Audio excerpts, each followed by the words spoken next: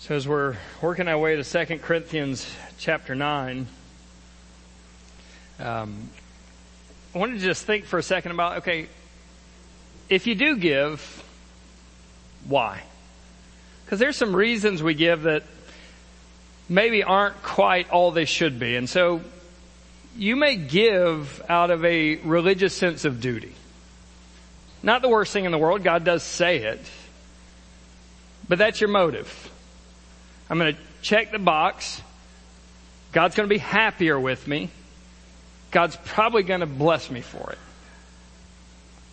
Or maybe you give out of some sense of appearance.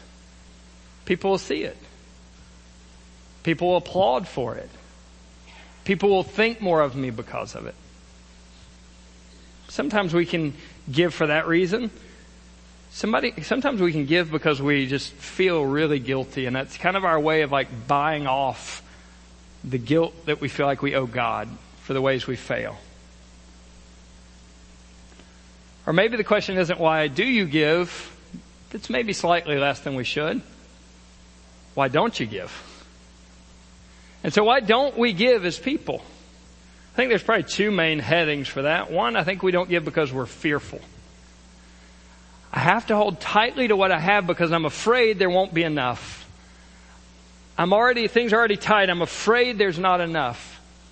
What if something bad happens? I'm afraid there's not enough. What if I need to prepare and prepare and prepare and prepare and prepare? There's not going to be enough. And so we live in fear, and we hold tightly to what we have in fear, and we hold tightly to our family in fear, and we hold tightly to our homes in fear, and we hold tightly to our stuff in fear. Something might happen to it. We hold tightly to our money in fear because I just don't know what's going to happen next. Now this is free. There's a God who does. And He's your provider. Right? There's a God who does, and He is your Father, and you're His dearly loved child. And so we don't have to cling hold of things. So why we do give, why we don't give, why should we give? Because you have an incredibly generous God who gave you the gospel that cost Him the life of His Son. And a generous God who creates generous children, the byproduct of that is a generous family. A generous child. And so you have a God who is so infinitely and lavishly generous that He would slay His Son to give you life. And if we want to look like Him, and we do because we're His, and if we want to have a family resemblance to our God, well, if we have a generous God, a family resemblance looks like generosity. And so we're working our way through 2 Corinthians. Christ is a supreme and worthy treasure. Even if following Him means slander, and even if following Him means suffering in your life, He's worth it. He's worth it. And we're in kind of the second major section, this 2-chapter section on giving. And the giving is a special above and beyond offering for the Judean church. In the Judean church, there was this massive famine over the land of Judea. And so there was suffering, there was poverty, there was actual hardship and need within the whole area, but also within the community of faith. And the worldwide body of Christ was mobilized to make sure that their brothers and sisters in starvation and their brothers and sisters in need in Judea were provided for. And so that prompts this section. And about a year ago, they had begun, yes, we want to be part of this offering. Yes, we want to be generous. We desire this. And yet something happened with their desire and it fizzled out and they never actually did it. And so this 2-chapter section is Paul saying, okay, you desired it. Now write the check. You desired it. Now actually collect the money. And so he's going through like gospel reasons for generosity. Gospel generosity. And it's like, okay, God's so generous. Okay, the gospel is so generous. Okay, that makes generous people. And the byproduct of tasting the free grace of God is freely giving our lives to people and freely giving our homes to people and freely opening our table to people and freely giving our stuff to people and freely being generous with our money to people. Like that's the byproduct of grace. That's the evidence of grace. And so that was kind of the main point. It's like there's a generous God who's given us a generous gospel, and that produces generous people. But then he gave us two examples, because examples help, right? It's helpful to walk into the kitchen and watch somebody do it. And so he gave us two examples. One, the Macedonians. They gave themselves to Jesus first. And since Jesus had them, Jesus had their time, but Jesus also had their money. And so this church was not an affluent church. They were dead broke. And this dead broke church said, Paul, please let us give more than we can possibly give to make sure our brothers and sisters can eat. Please let us give beyond our means. They begged him for the ability to give because they had first given themselves to God, to Christ. God, you own me. Jesus, you own me. You certainly own everything I have. The other example, the trump card, Jesus. The Jesus example. The one who is infinitely rich. The one who is eternally rich. The one who is infinitely exalted. The one who is eternally exalted humiliated himself to take on the form of a slave, emptying himself. Why did he do that? To make you rich. Not to make you rich like I own a TV network and have gold, thrones sitting up here for me to sit in. Not that kind of rich. He humiliated himself, emptied himself, took on the form of a slave to make you rich in the kingdom of God. Rich eternally. Rich as a co-heir of Christ, of all that Christ possesses for all eternity. And he became poor, he became humiliated so that you could become rich in the kingdom. How do you respond to something like that? I'm sorry, I'm going to preach last week's message again. Let's go. This week, he's going to give reasons to give. So that's examples to give. And in this chapter, he's going to give reasons to give. We're just going to give him two main headings to those reasons, but some more will flow out of it. So the examples to give, the Macedonians in their poverty being generous, and Jesus in his richness becoming poor for us to be rich. And then for here, it's reasons that he's going to go throughout. So let's read the text, and then we'll jump in from there. 2 Corinthians chapter 9, verse 6. The point is this. Whoever sows sparingly will also reap sparingly.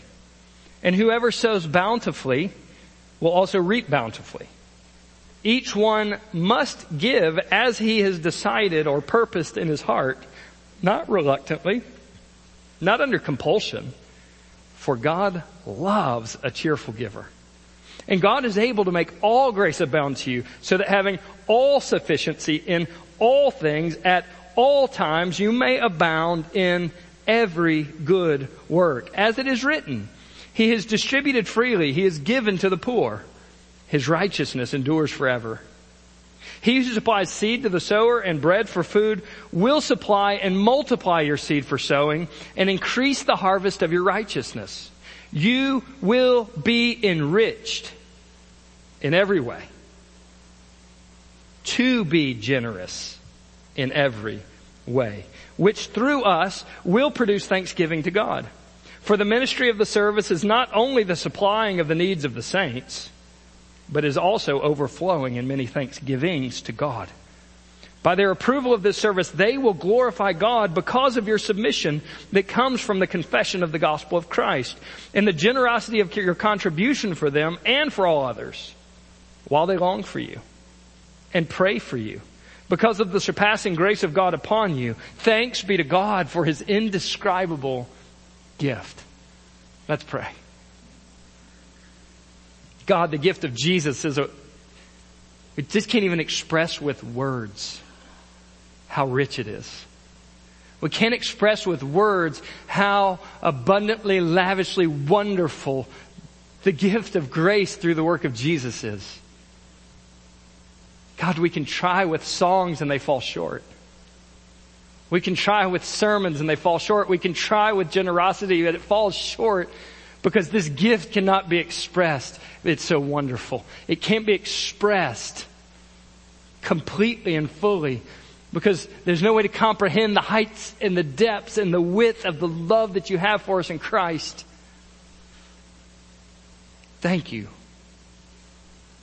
for an inexpressible gift of Jesus.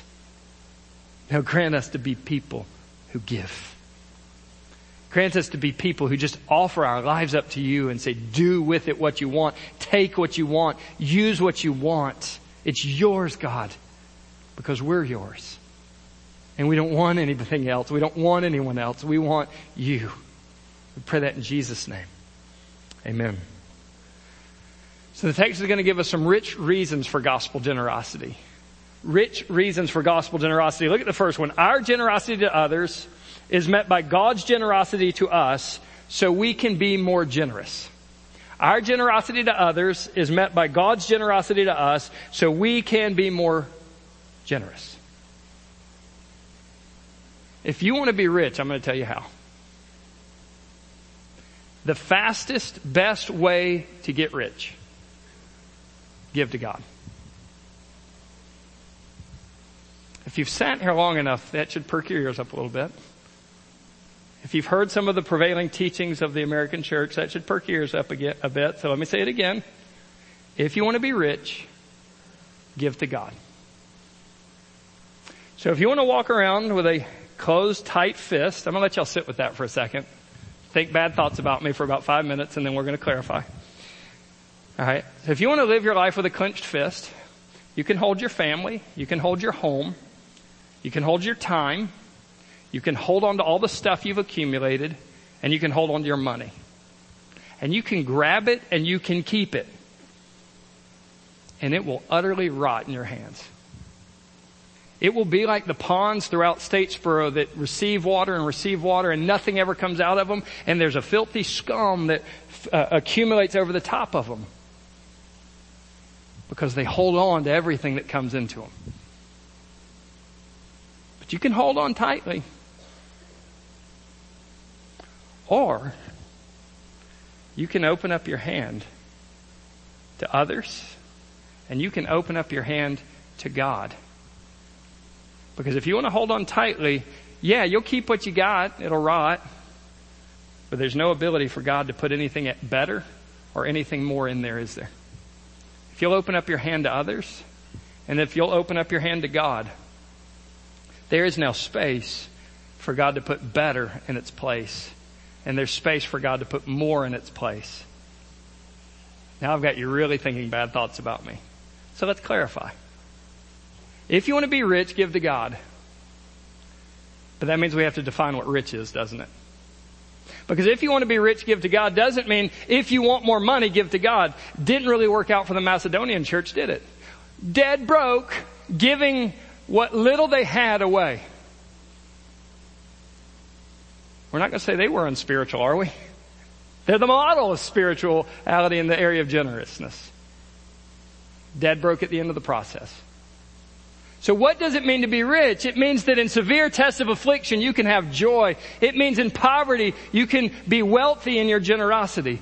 That's what rich means. It means I can be rich in my relationships. I can be rich in watching the way my life has been given out into the lives of others. And now there's more life in them because of it. And there's more gratitude to God in them because of it. Because I've now multiplied out from my life and enriched the lives of others. If you want to be rich in relationships, be generous with your life. If you want to be rich financially, you're not going to find that from a bigger bank account. You're going to find that when you've spread out your life and spread out your stuff so that it's blessed and helped and used in the people around you, and blessed and helped and used in the causes that matter in the earth, and blessed and helped and used to send the gospel to places that are desperately poor from the word. That's what rich is. And so if you want to be rich, give to God. If you want to hold tightly, you'll rot everything that stays in your hand. Are you going to be someone that God can give to and through? Sometimes that is materially. If you choose to live your life with biblical wisdom and money, it may very well result in some sort of material prospering. But if God does materially prosper you, you know what He wants you to do with it? Send more out. He doesn't give us more to have more. He gives us more to give more.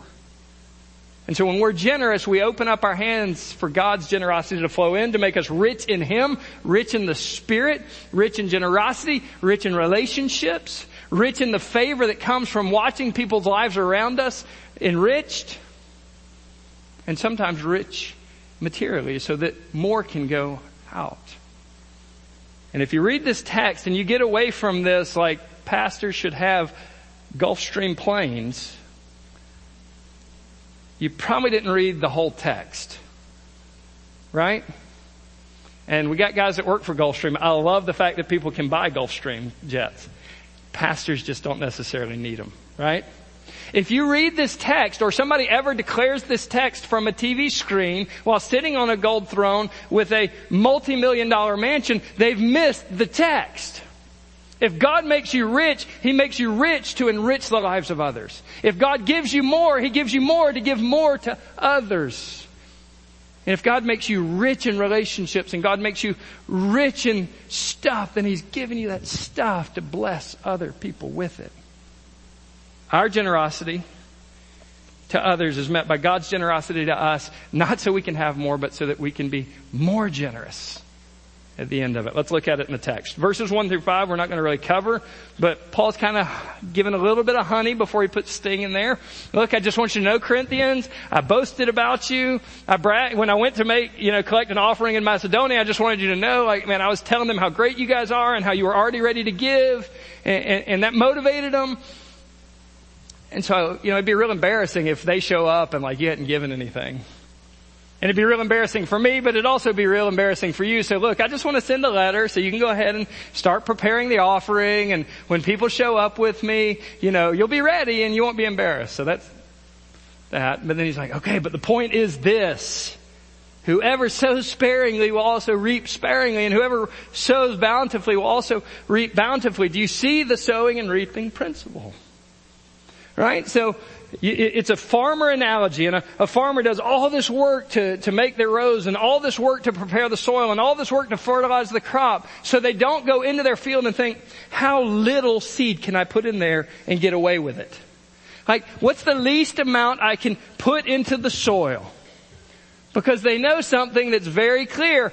If I skimp on the seed, I'll skimp on the harvest also. And if I skimp on the harvest, I will have less seed to plant for the next sowing and the next harvest. And so a farmer doesn't walk around, how little can I get away with? The farmer walks around and says, how much is needed? And so they sow bountifully. And that's the principle that Paul is using to say, look, generosity. Because if you want to skimp, if you want to close your heart off, and if you want to give as little as it takes, what's the littlest I can give to God and others and causes? What's the littlest I can give for God to be happy with me? Wrong question. If you ask the wrong question, you'll always get the wrong answer. What's the right question? Okay, I've got this lavishly generous God who did not spare His own Son. How will He not freely give all things with that? So I've got this what's the most I can give? What is needed? What can I put into the soil materially so that spiritually something comes up that's alive? If you want a skimpy harvest in your life, and I don't mean that purely materially, I mean that spiritually. There is a translation that happens when money goes in and spiritual returns on investment come out, right? So it's not money goes in, money comes out. If you hear that, that's wrong. Money goes in, spiritual life comes out. There's an exchange of currency that happens with our generosity. And so whoever sows sparingly will also reap sparingly. Do you want your life to be filled with as little as possible? Skimp. I want a skimpy harvest from God, just enough that He'll be happy and not strike me. So I can have all the stuff I want, right? In my mind, my calculation. I want a skimpy harvest of righteousness. I want a skimpy life with God. I want a skimpy joy in the presence of God. Live your life with a closed fist. Ask the question, what's the least I can give? What's the least I can do? What's the least amount of investment? What's the least I can do? But whoever sows bountifully, and the word bountifully here is blessing. Whoever gives according to the principle of blessing. Whoever gives to the level according to the blessing. That's generous, abundance. Whoever does that also receives abundantly. So whatever you sow, proportionate to who you are. Generosity is defined by proportionate to who you are, not in comparison to other people. And generosity is also defined by, is it a heart of generosity that produces a life of generosity, or is it some other lesser motive that we talked about at the beginning? But that's the lineup. That's the according. And so you can see if you read this verse and if you read another verse in this text where this thing called the prosperity gospel comes from, can't you? You can see where they get it. You can see how people could pervert this in their greed to get more stuff for themselves on the backs of you as people. And it is damnable, heretical, nothing less than from hell doctrine. That you can go about throwing money around to make a minister rich, to have more opulent lifestyle, and get rich in return. That's from hell. But what is true, and we cannot step away from the truths of God simply because people pervert the truths of God. So we're not going to walk away from what God says. What does God say? If you will spend your life giving, then you'll open yourself up to a God who gives better than you ever could, and more than you ever could, and better than you ever could. How He defines it.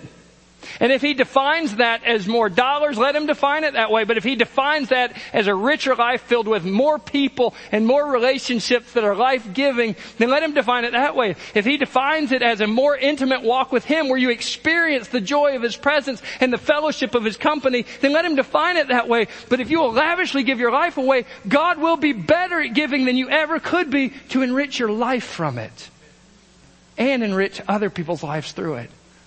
See, in God's economy, there's no such thing as loss. There's only gain in God's economy. It's not a limited resource.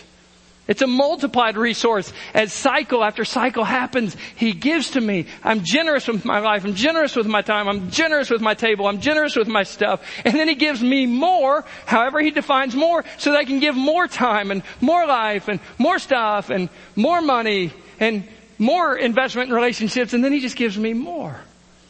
And God's more is always better than whatever it is I put out. Don't sow sparingly and live this skimpy life. Sow bountifully and live a rich, bountiful life. Rich the way God defines it. And if anybody ever says, give to get, give so you can have more and He'll just multiply your... Run. Run. Because it will take you to the wrong place. It'll take you to the wrong place. So, He starts out with this principle. Why should you give? Because your generosity will always be overmatched by the generosity of God. But if God's generous to you, and He is, He will always expect more generosity out of your life. But then the next one, we have a infinitely, eternally, joyfully generous God. We have a joyfully generous God. And He loves and delights in willing, joyful givers. If you want to delight the heart of God, be generous. So look at this. Each one should give as a purpose in their hearts. And so there is a subjective element to this kind of giving. Yeah, it's tough to have regular systematic giving. It's ongoing warfare. But there's an above and beyond giving that's going to cut. There's an above and beyond giving that may cost you something that you want, you'd rather have. It's not the extra. And God's going to call you to that. I promise you He's going to call you to that if you'll keep your heart open to it. But He wants you to purpose in your heart the subjective amount that is between you and Him, that He has called you to give. And yes, test it in community. You know, make sure it's what God's calling you to. But He's going to call you to give as He's purposed in His heart. As you purpose in your heart. And here is the key attitudes. Not reluctantly. Y'all ever asked your kids to do chores? If not, you should. Have you ever asked your kids to do chores? How much do I have to do? What are you going to pay me? Fine. Does that bless you? I'm just like so thrilled in my soul, sweetie, that you decided to sweep on threat of punishment. No blessing to them, no blessing to us, right? But some of us do that with our generosity. reluctantly. Okay, God, you'll probably zap me if I don't. God's up there just thrilled. He's like, I can't wait to be generous to this person again. Not reluctantly, not begrudgingly, not moaning within yourself every time you have to sacrifice anything for the kingdom of God. Don't give reluctantly. You kill all the benefit. You kill all the generosity God would have wanted to put there. The act doesn't matter if the heart is wrong. Don't give reluctantly and don't give under compulsion. Don't give because I stand up here and give you a guilt trip and manipulate you into giving. And if I can just manipulate you the right way or manipulate you emotionally enough or guilt you and pressure you to keep the law, don't give under compulsion. God loves a cheerful giver because God's a cheerful giver. God is so lavishly generous. He is joyfully delighting to give good gifts to people. And how do we show off a God like that to a world of greed? When with joy we get to give ourselves away. When with joy we get to give our stuff away. When with joy we get to give our money away. Don't do it reluctantly. Don't do it under compulsion. God loves a cheerful giver. And what would we desire more than to delight the heart of God with our generosity? And to mimic the heart of God with our generosity. And then to display the glory of God in the world from our generosity. Do you see that? You should give as you purpose in your heart. God delights. He loves a cheerful giver. And then look at this one in verse 8. Just another great prosperity gospel verse. God is able to make all grace abound to you so that you can have all sufficiency in all things all the time. Man, how awesome is that? God is going to make all grace, that's material grace and spiritual grace. God is going to abound your life. He's going to give you everything you need all the time for everything. Man, I'm going to take the offering plate back out. Y'all ready to give? But there's more to the verse, isn't there? God will give you absolutely everything you need to abound in the good works He's called you to. God will always supply all you need all the time to maximize the display of His glory in the world through your life. God will always give you all you need enough to do all the good works that He's called you to. And so if you want to abound in good works, God's resources will be available for God's call on your life. That is a truth.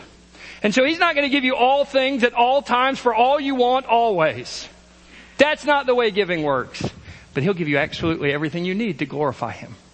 He will give you absolutely everything you need to say, this is how great my God is. This is how glorious and wonderful my salvation or my Savior are. He'll give you everything you need for that. He'll give you everything you need to be generous in the ways He calls you to be generous to the people in need. And so He'll give you everything. He'll be totally sufficient of all the grace materially and spiritually that you need to do the good He's called you to. Now all of a sudden the prosperity gospel is not enhanced, it's destroyed by this text. And look at the last part of it because it kind of hits the point. He summarizes it here. Verse 11 will wrap up what's before it, and so I'll just skip to that. You will be enriched in every way. You will be enriched in every way. That sounds like material may be involved. You will be enriched in every way. Sow your seed. You'll be enriched in every way. Sow your seed generously. You'll be enriched in every area of life. Still the rest of the verse though, isn't there? Look at it. You will be enriched in every way, verse 11, so that you can be generous in every way. Simple way to think about this.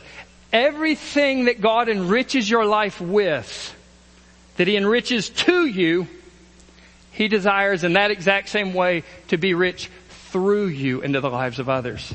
Is God rich in relationships to you? Guess what He wants to do through you? Offer rich relationships to others. Is God rich in His forgiveness to you? Enrich the lives of others through forgiveness. Is God rich in material blessings to you? Great! He didn't make you rich to have more. Is God rich materially to you? Then He did that so that you could be rich towards other people. God enriches you, and whatever area of your life is filled with blessing, whatever area of your life has God's favor on it, whatever area of life God adds to, He wants to use that to add through into the lives of others. He's enriched you in every way to be generous in every way. See the parallel? That's the prosperity gospel. I want to prosper in the joy of God. And so I receive from God. And then I just let it go. You know, there's a sea in Israel called the Dead Sea. Salt content is like 10 times higher than any ocean on earth. Nothing can live there. And you want to know why? Because everything that flows in there from the fresh, life-giving Jordan River stays there and never goes anywhere else. And so as the water evaporates away, all the mineral that were part of that or just remain, and it kills everything. It's fed by this life-giving river. It's fed by something that keeps water and life flowing through that whole area. And it goes there to die. All the life that goes there to die. Are we going to be rivers of life where God can pour into what He chooses because He knows when He pours that in there, it will pour back out of us to others? Or are we going to be the place where God's blessings go to die? Because you can hold on tight. Family, home, stuff, money, time. And it'll rot there. Or you can say, God, I don't know why in the world you'd want it, but you can have it. Do whatever you want with it.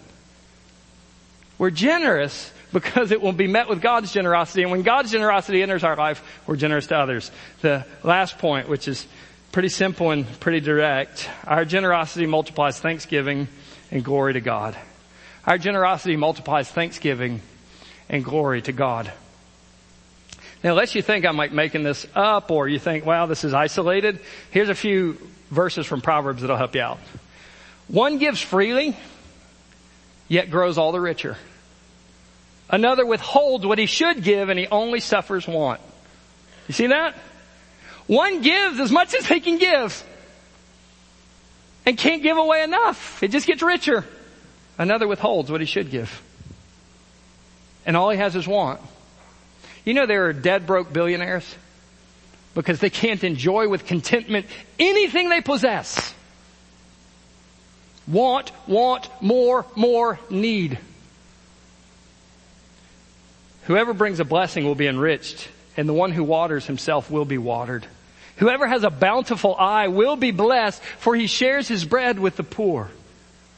You shall give freely, and your heart shall not be grudging when you give, because for this the Lord your God will bless you in all the works of your hands and all that you undertake. For there will never cease to be poor in the land. Therefore I command you, open wide your hand to your brother, to the needy, to the poor in the land. This is God's pattern. You want to shut the ears of God off to your life? Shut your ears to the people in need. You want to open the ears of God to your life?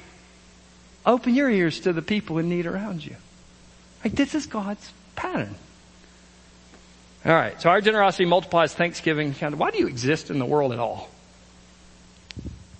To glorify God and enjoy Him forever. To glorify God means to put the greatness and worth of God on display. To show how rich and wonderful and great He is. And so when you walk out of these doors, you walk into a world rampant with greed, rampant with materialism, rampant to say get more, save more, buy more, charge more, have newer, have better. And how do I go into that world and say that's not what God's like? When I walk into that world and say instead of more and newer and better, I'm going to give more away. I'm going to sacrifice more of my life for the sake of others. That's how we do it. This is what God's like. The God who gives and doesn't take. The God who is a lavish, generous giver. That's how we glorify Him. And look at this. This is what happens in the last part of the text. Why should you give? Because look at the end of that verse 11. He'll enrich you so that you're generous to others. When you're generous to others, what happens in the lives of others? They increase in their thanksgiving to God. Have you ever had that fit moment of need? Don't know how I'm going to pay the bill. A lot of us hadn't had that. Don't know how I'm going to get through this. And just in time, God provides. God takes care of. What happens in that moment? Your soul lifts, and it lifts past the person that's in front of you helping. Your soul lifts and opens up to God in that moment. And that's what he's talking about. It will abound in thanksgiving to God, not to you, to God. And the more you'll be generous with your life, the more God will be generous to you, the more God's generous to you, the more you'll be rich with your life, and the more you're rich with your life.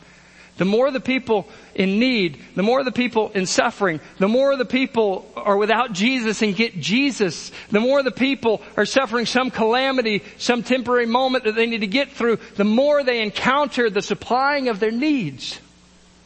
The louder their praise to God becomes. And so your generosity allows greater praise to God, greater thanksgiving to God. And look at it, it's both material and spiritual as you move on. For the ministry of the service, the word service there is the word for liturgy. It's your worship service. And so what is the outcome of your worship service of generosity? One, material. It'll supply the needs of people. It'll actually tangibly meet the need a person's facing, or a cause is facing, or a ministry is facing. But does it stop there? No. Spiritually, what will happen? It will overflow in many thanksgiving to God. People could not help but louder praises to God, louder thanksgiving to God, more praises to God, more thanksgiving to God. And so when you invest your life generously, you find that it meets real needs and their lives are enriched, but you also find that when their lives are enriched, God is more glorified. God is more praised. And then he goes on to say, they will glorify God because of your submission that comes from the confession of the gospel. Your giving has the ability for people to see the generosity of God. Your giving of your life, your time, a space at your table, your stuff and your money, you're doing that allows people to see the greatness of God, see the worth of God, see the treasure of God that is better than the treasures of the earth they're trying to possess. And your giving can do that, and they will glorify God because of your giving. They will see the greatness and worth of God because of your giving. Because your life will put Him on display. Your life will say, God is generous, but your life will also say, God is worth more than the stuff I have. Jesus is a better treasure than a mansion. Jesus is a better treasure than a jet. Jesus is a better treasure than a jet ski. Jesus is a better treasure than more, newer, and better. Jesus is better than all of it. And does my life say Jesus is better, or does my life say stuff is better?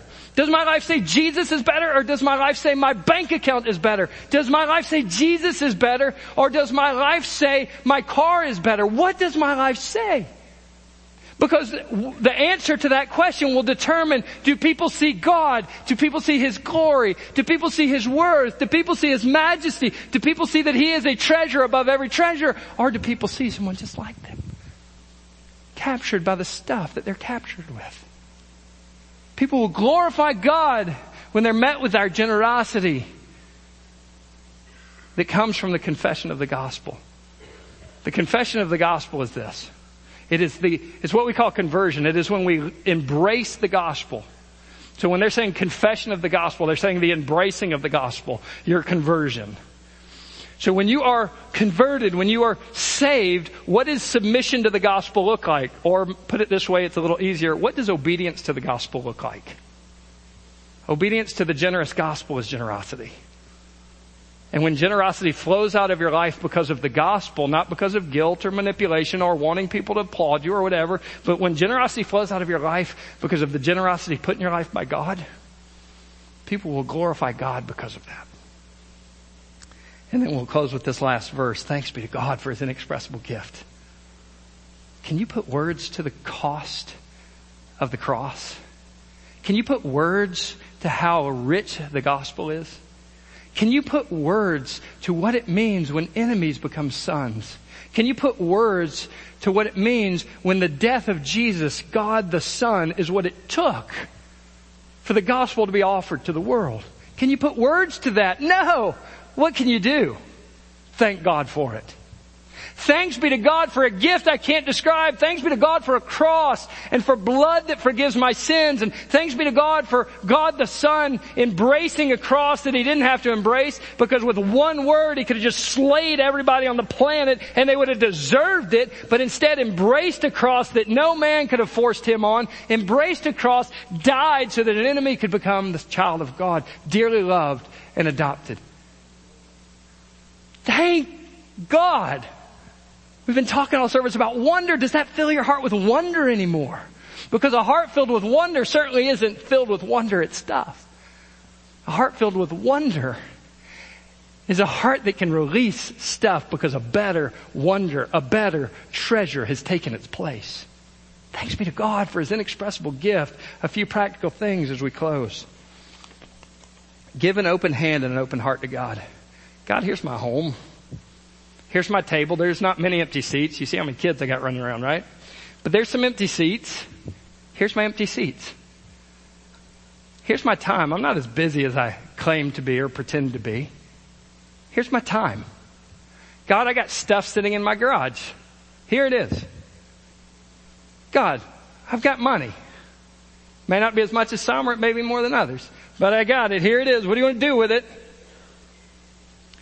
And all that it starts with is simply this. God, here it is. What, when, where, and how do you want it to be used? Because it's yours, not mine.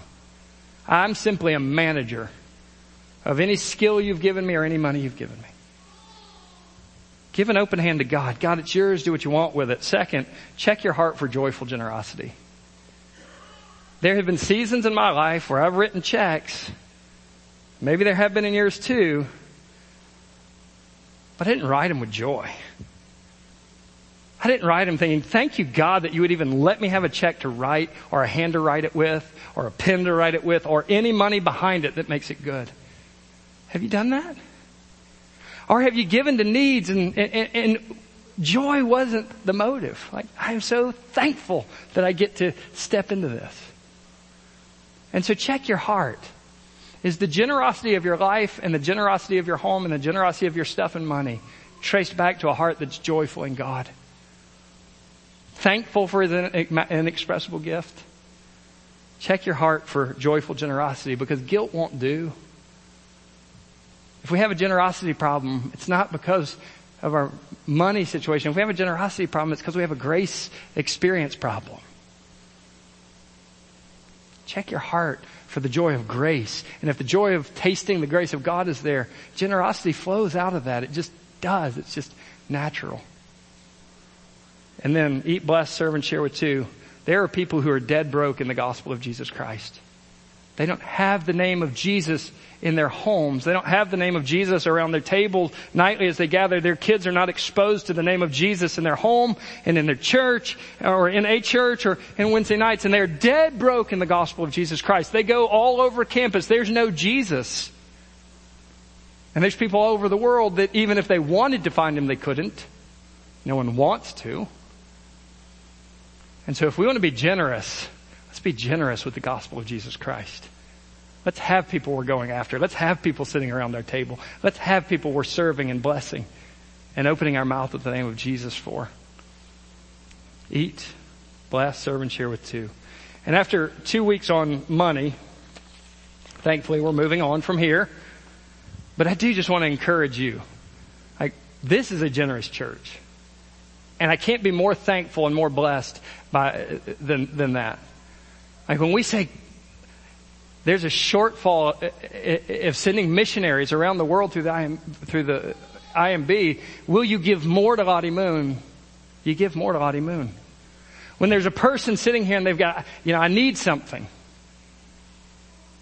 they get it.